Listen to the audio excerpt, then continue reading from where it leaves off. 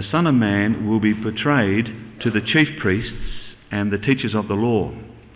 They will condemn him to death and will turn him over to the Gentiles to be mocked and flogged and crucified. On the third day, he will be raised to life. Then the mother of Zebedee's sons came to Jesus with her sons and kneeling down asked a favour of him. "What is it you want?" he asked. She said, "Grant that one of these two sons of mine may sit at your right and the other at your left in your kingdom." "You don't know what you're asking," Jesus said to them. "Can you drink the cup I am going to drink?" "We can," they answered. Jesus said to them, "You will indeed drink from my cup, but to sit at my right or left is not for me to grant. These places belong to those for whom they have been prepared by my Father." When the 10 heard about this, they were indignant with the 2 brothers. And Jesus called them together and said, "You know that the rulers of the Gentiles lord it over them, and their high officials exercise authority over them. Not so with you. Instead, whoever wants to be great among you must be your servant.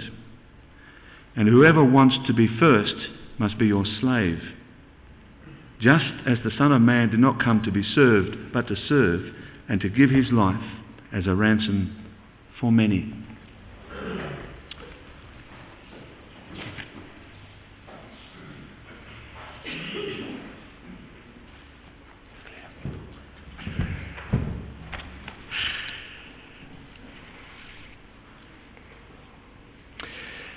Well, you might have heard this quote from Shakespeare's Twelfth Night, when Malvolio says, "Some are become great, some achieve greatness, and some have greatness thrust upon them." The desire for greatness is a powerful and also a destructive influence and desire in our lives and in our world. C.S. Lewis points out in his book Mere Christianity that pride gets no pleasure out of something. It has no pleasure out of having something, only out of having more of it than the next man. We say people are proud of being rich or clever or good looking, but they're not. They're proud of being richer or cleverer or better looking than others. We want to be great. We want to be great people, but more than that, we don't just want to be great, but we want to be greater and better and more wonderful than somebody else or everybody else. And something of that clearly stood behind the mother of James and John, the 2 disciples, when she comes to Jesus and asks him for a favour. She says in verse 21, "Grant that one of these 2 sons of mine may sit at your right hand and the other at your left in your kingdom." There's nothing like an inside track. We always want the easy path to greatness, and you have to hand it to Mrs. Zebedee. She was probably, understood at least something of the gospel of grace. She's coming to Jesus and asking for it rather than trying to work the way there. But she's keen for her 2 sons to get a leg up. And Jesus says no. He says that's not up to him to give. He can't give that honour to sit next to him in his kingdom, to be honoured along with him. That belongs to God the Father to give out those privileges. But instead of just saying no, just simply saying no, instead Jesus says something more profound. He says, "You don't know what you're asking for." And then he asks this question, "Can you drink the cup that I am going to drink?" Now you would have thought it was pretty clear to James and John and their mum what they were asking for. They wanted honour, it's kind of pretty clear, I would have thought. But in truth, they hadn't figured out what greatness in the kingdom of heaven really meant. If you're familiar with Matthew's Gospel, many of us would be, you probably know that the language cup comes up again in Matthew's Gospel. Jesus, when he's in the Garden of Gethsemane approaching the cross, he talks about his cup, that his cup might be taken away from him, that the cup of his suffering might be taken away from him. In the Old Testament, a cup was a common kind of expression used to refer to suffering. Jesus had just explained in the verses before the verses that Ben read in verses 18 and 19. He explains what his suffering would involve. We're going up to Jerusalem, he says, and the Son of Man will be betrayed to the chief priests and the teachers of the law. They will condemn him to death and will turn him over to the Gentiles to be mocked and flogged and crucified. On the third day he will be raised to life. Could James and John, could the two sons of Mrs. Zebedee, could they drink that cup that Jesus was going to suffer and to take on himself? They think they can. They say, yes, we can drink that same cup. There's a sense in which that's true. There's a sense in which they could drink the cup that Jesus was going to drink, and there's also a sense in which they couldn't and they wouldn't. When it came time for Jesus to suffer, everybody deserted him, including his disciples and including James and John. They all gave up and ran away.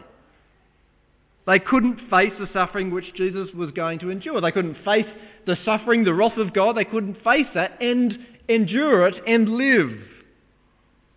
Jesus would face the cup of God's wrath alone. And yet there's a sense also in which these two disciples would drink from the same cup as Jesus. Like Jesus, they would suffer. Because as we've seen again and again in the book of Matthew, to follow Jesus is to suffer. It's to follow the way of suffering for the kingdom of God. It's interesting, if you read the Gospel of Matthew, there's only one more time where this expression, one on his right and one on his left, comes up. And it's at the cross. Jesus says to the disciples, you don't know what you're asking for. What is it to be honoured alongside Jesus? It's to be crucified alongside him as well. Don Carson writes, to ask to reign with Jesus is to ask to suffer with him. Or again, to ask for worldly wealth and much honour is often to ask for anxiety, temptation, disappointment and envy. In the spiritual arena, to ask for great usefulness and reward is often to ask for great suffering. But more often than not, we don't want that, do we? We want greatness without the cost. But think of the people who have been great in the kingdom of heaven. Who is it? It's the people who've taken a great cost upon themselves. I mean, we might think of missionaries who've gone to the far places in the world, who've given up everything that they have in order to serve the gospel. We might think of martyrs, people who've been martyred for their faith, who've been executed and refusing to deny Jesus Christ. But actually, the great cost that people endure is not just the great cost, great in those senses as well. There's lots of people who do great things, suffer great cost in small ways as well. I always think of my grandmother. I'm sure I've told this story before, but I always think of my grandmother whose life was to do everything in her power to make it possible for my grandfather to do ministry. She gave herself to that. She devoted her life to that. She was not a great woman by any stretch of the imagination. She never did anything amazing in the world's eyes. But she was great in the kingdom of heaven because she devoted her life to enabling my grandfather to do ministry. But we want other kinds of greatness, don't we? We want to be known, to be renowned. And we want greatness without the cost and without great suffering. But Jesus says it doesn't work like that. The two go hand in hand. So be careful, Jesus says, what you ask for, because greatness in the kingdom of heaven invariably involves great suffering. Well, when the other disciples find out what James and John and Mrs. Zebedee have been asking Jesus, they're shocked, they're outraged. How could they go and ask Jesus for that? They're indignant. They're indignant because they want to be important too. They're not indignant because, these guys have missed the point. They're indignant because they want to be important as well. And Jesus shows their attitude up for what it really is. He says, you're acting just like the leaders in the world. Verse 25, you know that the rulers of the Gentiles lord it over them, and their high officials exercise authority over them. Not so with you. Instead, whoever wants to become great among you must be your servant, and whoever wants to be first must be your slave. It's not actually, funnily enough, it's not actually immediately clear how Jesus' statement is a response to the disciples' reaction. After all, they weren't actually abusing their power. So Jesus says, the Gentiles lord it over people under their authority, but the disciples haven't actually been doing that. All they've wanted is to have power. They haven't abused it. What's the connection? I think the deeper connection between what Jesus is saying and the disciples' thirst for power is that in the pursuit of power lies the seeds out of which the abuse of power grows.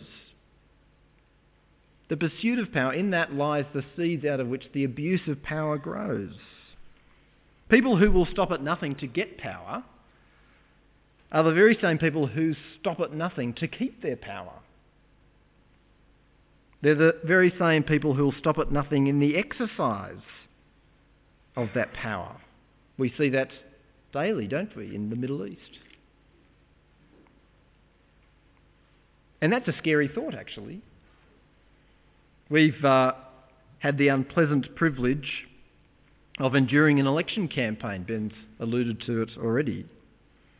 And to be honest, it's a pretty sordid affair, isn't it?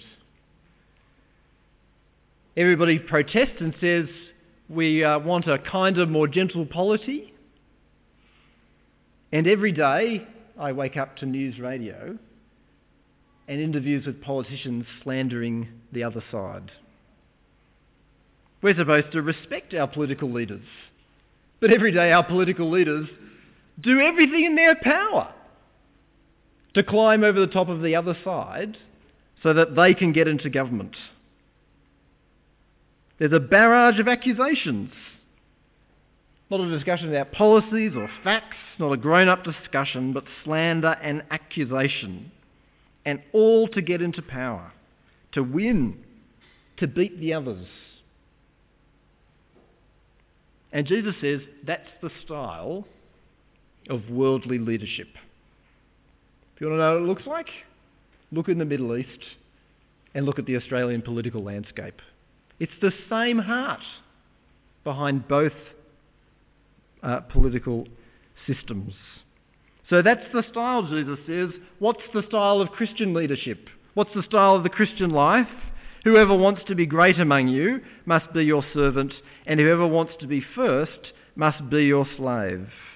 What's the style? The style is servanthood and slavery. To be a servant in Jesus' day was to be responsible for the mundane tasks, the household chores, cleaning, preparing meals, doing all those kinds of things. It's interesting that in our society we don't have servants anymore. We don't have servants anymore because we think the position is too demeaning. And when we make period dramas, and we watch period dramas, as I like to do, we always feel sorry for the servants because they have to live downstairs. They have a low position in society. But Jesus says, you need to become like a servant. And yet our society can't cope with that idea. We've expelled the servant from our minds and from our lives. Jesus says, if you want to be great in the kingdom of the heaven, you should give your life to serving other people, to relinquishing status, and to doing the menial and the lowly things. I think one of the most distressing trends in our society over the last 50 years has been how service jobs have been increasingly considered to be lowbrow. So to work in a grocery store was once a respectable job. People respected the greengrocer. To work in a shoe store for your life was a respectable job. I always remember when I grew up, it was Grace Brothers at the time, it's Myer now I think, but there was a guy who worked in the shoe section of Myer, and he was a great shoe salesman. And that's what he did. But I always felt sorry for him, because that was his job, to be a shoe salesman. But that's wrong actually, isn't it? And yet that sentiment permeates all of our society. To do the menial and the mundane is insignificant, pathetic. Unless you're climbing the corporate ladder, or the social ladder, or getting your own business, there's no respectability. Those sentiments are always around. Those sentiments have always been around, I think, but they're now more pronounced than they used to be. But Jesus says that serving, rather than being served, is the far nobler task. To be a slave in Jesus' day was even worse than being a servant. So to be a slave was kind of the next step in terms of being subject to other people. You had to obey somebody else. You didn't just serve them and help them out with things, do their menial chores. You actually had to relinquish your own kind of freedom, the freedom to do what you want. The freedom of self-determination is the great idol of our society. As the Rolling Stones sang, I'm free to do what I want. I'm free to love who I choose any old time. To lack the freedom of self-determination, then, is the greatest evil of our time. If self-determination is the greatest idol, then the lack of it is the greatest evil. My sister sent me this great article the other day from The Atlantic about kids' films. And the writer talks about the basic message of these kids' films that are coming out. I think there's a new one about planes or something that's come out. And he writes, characters must relinquish the crutch of the magic feather as in Dumbo. I don't know if you've seen that film. Characters must relinquish the crutch of the magic feather, or more generally surmount their biggest fears and believe that their greatness comes from within. So the message in all these kids' films he's saying is that you are great, you already have within you greatness, you just need to see that, believe it, and kind of unlock it. And the way that you unlock your inner greatness is by relentlessly pursuing all your dreams and hopes and aspirations, and basically trampling over everybody else who gets in the way of your dreams and aspirations. He continues, it's a wonderful article, he continues, it's probably no coincidence that the supremacy of the magic feather syndrome in children's movies overlaps with the so-called cult of self-esteem. The restless protagonists of these films never have to wake up to the reality that crop dusters simply can't fly faster than sleek racing aircraft. Instead, it's the naysaying authority figures who need to be enlightened about the importance of never giving up on your dreams, no matter how irrational, improbable, or disruptive to the larger community. As Jean Twenge, the controversial cultural critic of America's supposed narcissism epidemic, argues in her best-selling book, Generation Me, younger generations simply take it for granted that we should all feel good about ourselves, we're all special, and we all deserve to follow our dreams. Following one's dreams necessarily entails the pursuit of the extraordinary in these films. The protagonists sneer at the mundane, repetitive work performed by their unimaginative peers. Dusty's the plane in the new Plane film. Dusty abhors the smell of fertiliser and whines to his flying coach that he's been flying day after day over these same fields for years. Similarly, Turbo performs his duties in the garden poorly, and his insubordination eventually gets him and Chet fired. Their attitudes are all part of an ethos that privileges self-fulfilment over the communal good. Isn't that interesting? It's all part of an ethos that privileges self-fulfilment over the communal good. In addition to disparaging routine labour, these films discount the hard work that enables individuals to reach the top of their professions. Turbo and Dusty don't need to hone their craft for years in minor league circuits like their racing peers presumably did. It's enough for them simply to show up with no experience at the world's most competitive races, dig deep within themselves, and outbelieve their opponents. They are in many ways the perfect role models for a generation weaned on instant gratification. It's an amazing article, an amazingly perceptive article, I think, as well, about the message that we sell ourselves and, even more disturbingly, the message that we sell our children. The message is this: you can be great, and implicitly you can be greater than everybody else by following your dreams, and it won't cost you anything.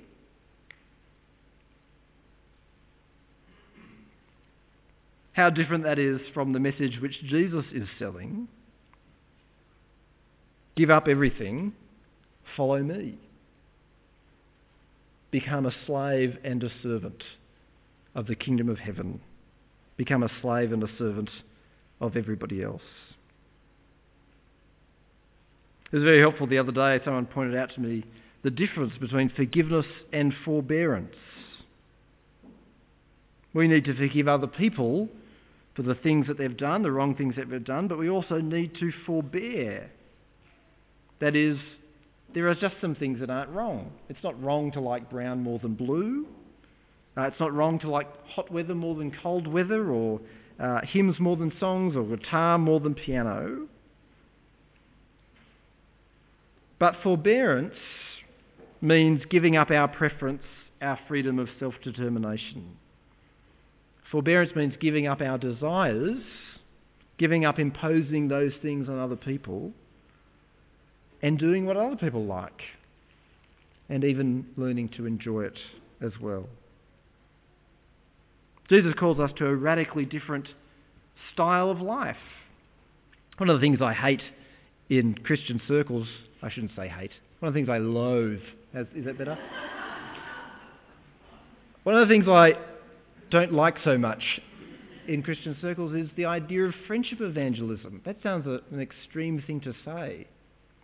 But one of the reasons I don't like it is because that's not how Jesus talks. Jesus doesn't talk about friendship. The categories that Jesus talks in is service and slavery.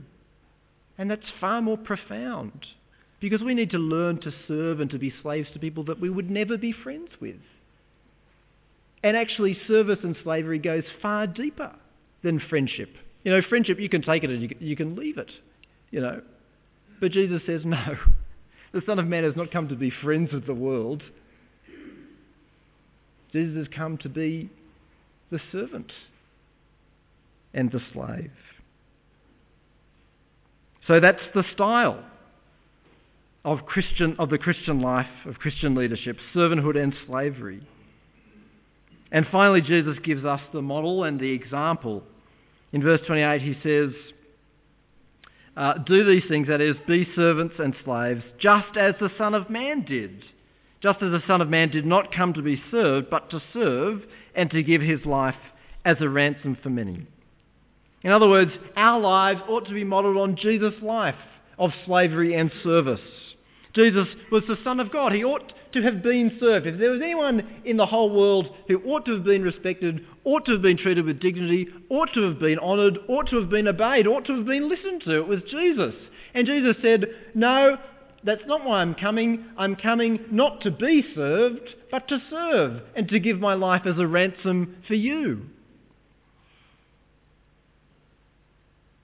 Everyone knows what a ransom is. It's a huge price that you have to pay to get somebody's freedom, to earn somebody's freedom. We've been kidnapped, if you like, by Satan and by sin. Satan accuses us before God and says, how can you just let those people go? How can you let those sinners go? And Jesus' answer is, they can go free because I've paid the price to God, the price of their ransom. Jesus has paid to God the price of our release with his own life. And here's the message from Jesus. If Jesus has given his life to set people free from slavery to sin, to be slaves to God, then who are you and I to come along and make them slaves to us? Jesus has died to release people from slavery and to make them slaves to God. We can't come along and viciously impose our authority on them. Not to say that there's no place for authority structures in the world. But if Jesus died to release people from slavery, then who are we to make them our slaves instead? And if Jesus, the Son of God, has humbled himself and served these people, then how abhorrent is it for us not to serve them? If Jesus doesn't think it's below him to serve that person, then surely it's not below me to serve that person or below you to serve that person as well. There's a great illustration in the very next section of people's instinctive response, of our instinctive response to people versus Jesus' instinctive response. In the last few verses of this chapter, Jesus he leaves Jericho and he's going on to Jerusalem. And there's these two blind guys along the way, and they're calling out to Jesus. And the crowds come up and go, "Would you guys just shut up and leave Jesus alone? You're getting in our way." And Jesus has compassion on them and heals them. See, for us, people are always getting in the way. But Jesus has compassion and heals them. Jesus' life gives us a model for Christian service.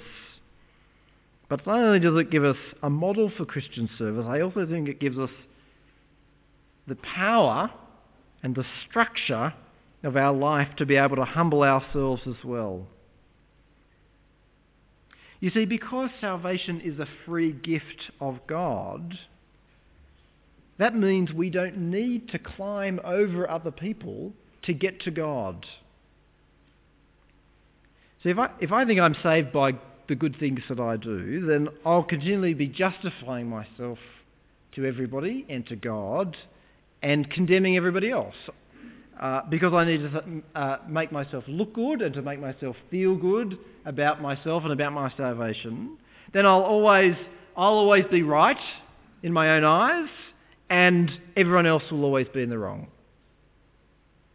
And whoever gets in my way of me doing my good works, they have to get out of the way. I'll trample over them because I need to climb up to God. But if salvation is God's free gift, then we can humble ourselves before others. We don't need to do better than them. We don't need to be better than them because our position in the kingdom of God comes by God's grace and not by our achievement. Our place in God's family is based on what Jesus has done, not based on what we do or what we achieve. No, Jesus came not to serve, but to be served. And because of that, because he gave his life as a ransom for us, and served us and loved us, and raised us up with him, and seated us with him in the heavenly realms, because Jesus has done that out of his free grace, we don't need to trample on everybody else to get there. You see, James and John and their mum failed to understand the character of the world that Jesus is ushering in. They wanted greatness. But greatness in the kingdom of heaven this side of eternity means great suffering. And greatness this side of eternity means humiliation and service.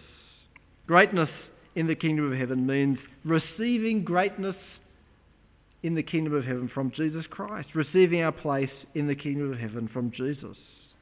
And it means following the path which Jesus trod through the cross to glory. Not because we've won it, but because Jesus has won it for us. Let me pray.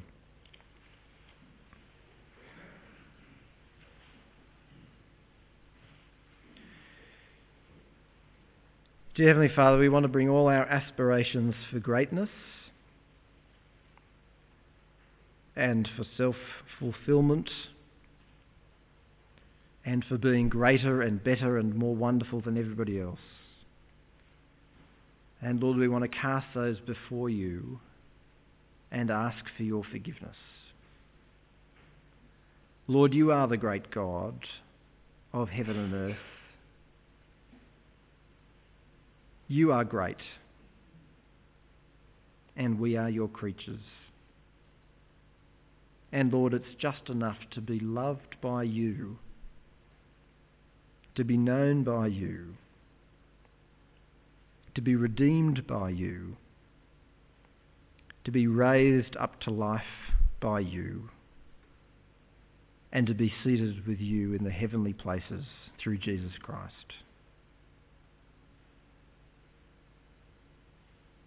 Lord, help us to receive those truths by faith in Jesus. Lord, forgive us for climbing over other people to achieve greatness and reputation and status and whatever else it is that we might do. Lord, forgive us for that and help us to be slaves and servants, just as Jesus came not to be served, but to serve and to give his life as a ransom for many. Heavenly Father, that's so hard to do. It's so hard to keep doing because it's so tiring, Lord, to keep giving and to keep serving and to keep dying to ourselves and following Jesus. But thank you, Lord, that though even young men grow weary, that you never grow weary, and that those who trust in you will renew their strength and will rise up on wings like eagles. Lord, for those of us who are tired in service to others, give us the strength that we need in Jesus Christ to persevere for the sake of your great name. We ask it in Jesus' name. Amen.